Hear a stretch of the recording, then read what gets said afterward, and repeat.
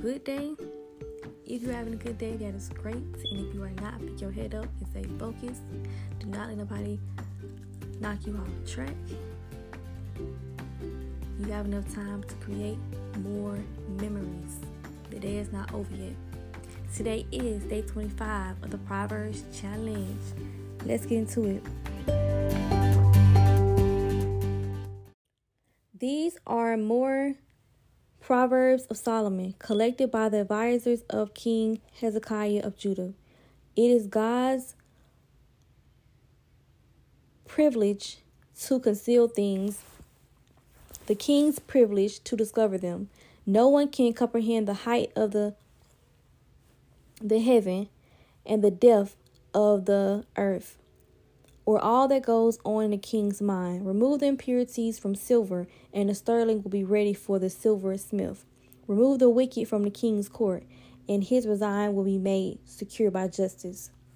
Don't demand audience with the king or push for a place amongst the great. It is better to wait for an invitation to the head table than to be sent away in public disgrace.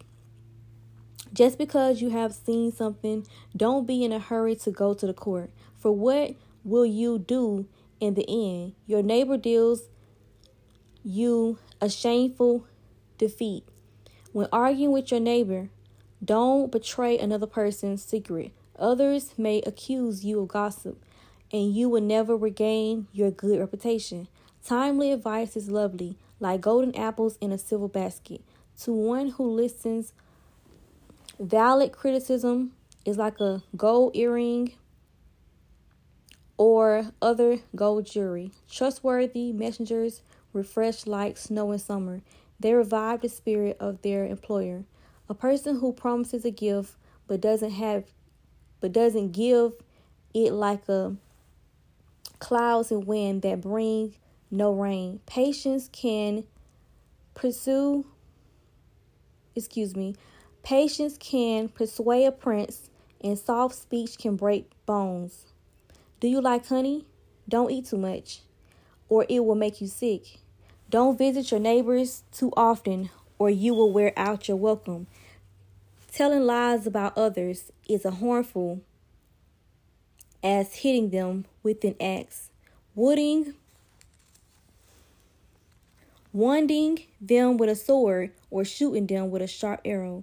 Putting confidence in an unreliable person in times of trouble is like chewing with a broken tooth or walking on a lame foot.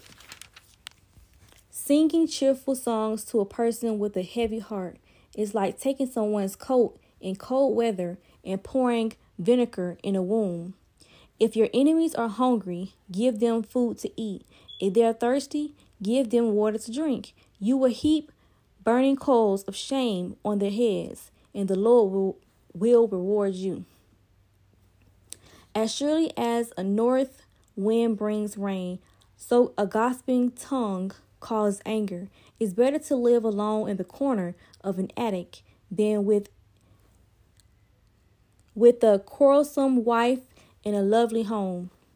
Good news from far away is like cold water to the thirsty. If the godly give in to the wicked, it's like polluting a fountain or muddily. If the godly give in to the wicked, it's like polluting a fountain or mudding a spring. It's not good to eat too much honey, and it's not good to seek honors for yourself.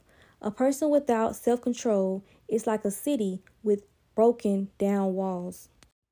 Now I will read the explanations. Verse 1. Hezekiah's story is told in 2 Kings 8 through 20 and 2 Chronicles 29 through 32 and Isaiah 36 through 39. He was one of the few kings of Judah who honored the Lord. By contrast, his father Ahaz actually nailed the temple door shut. Hezekiah restored the temple, destroyed idol worship centers, and earned the respect of surrounding nations, many of whom brought gifts to God because of him.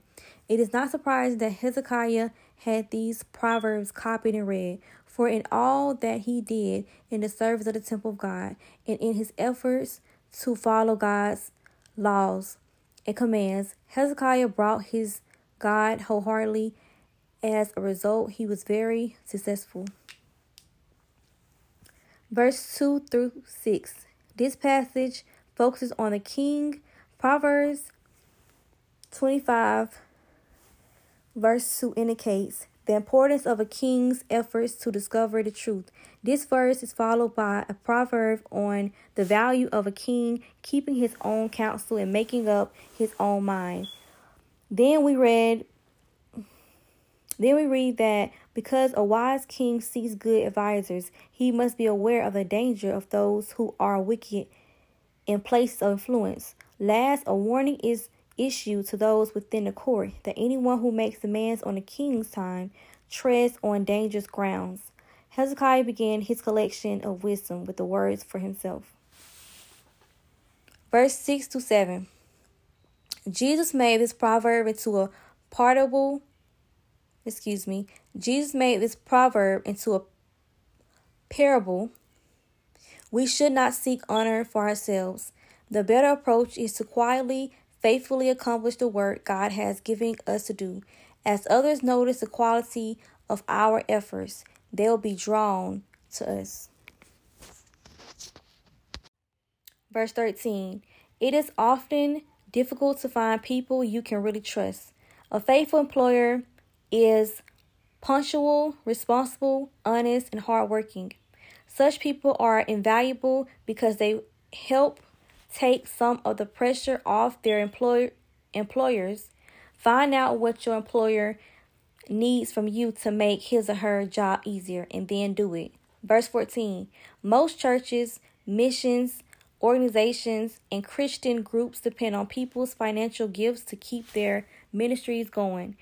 But many who promise to give fail to follow through. The Bible is very clear about the effect this has on those involved in the ministry. This productivity depends on faithful support from donors. If you make a pledge to help or give, keep your promise. Verse 18. Telling lies about someone is a viscous as an act of physical violence. Its effects can be as permanent as those of a stab wound. The next time you are tempted to pass on a bit of gossip, imagine yourself stabbing a victim of yours remarks with a sword. This image may shock you into silence. Verse 21 through 22. God's form of retaliation is most effective and yet difficult to put into practice. Paul quotes this proverb. Paul quotes this proverb in Romans 12:19 through 21. Romans chapter 12, verses 19 through 21. And Matthew chapter 5, verse 44. Jesus encourages us to pray for those who hurt us by returning good for evil. We are acknowledging God as the balancer of all accounts and trusting him to be the judge. Verse 26. To give in to the wicked means to set aside your standards of right and wrong. Compromising with the wicked pollutes your mind and heart. It may render you unfit to do good, even when you want to help. Verse 27. Dwelling on honors we expected to perhaps even deserve, but never receive, can only be harmful. It can make us bitter, discouraged, or angry, and it will not bring the rewards we think should be ours. Pending for what we should have received may make you miss the satisfaction of knowing you did your best. Read Galatians chapter 6, 4 through 5. Verse 28. Even though city walls restricted their inhabitants' movements, people were happy to have them. Without walls, the people would have been vulnerable to attack by any passing group of marauders. Think of self-control as a wall for defense and protection. It restrains us to be sure, but it is necessary. An out-of-control life leaves us open to all sorts of enemy attacks.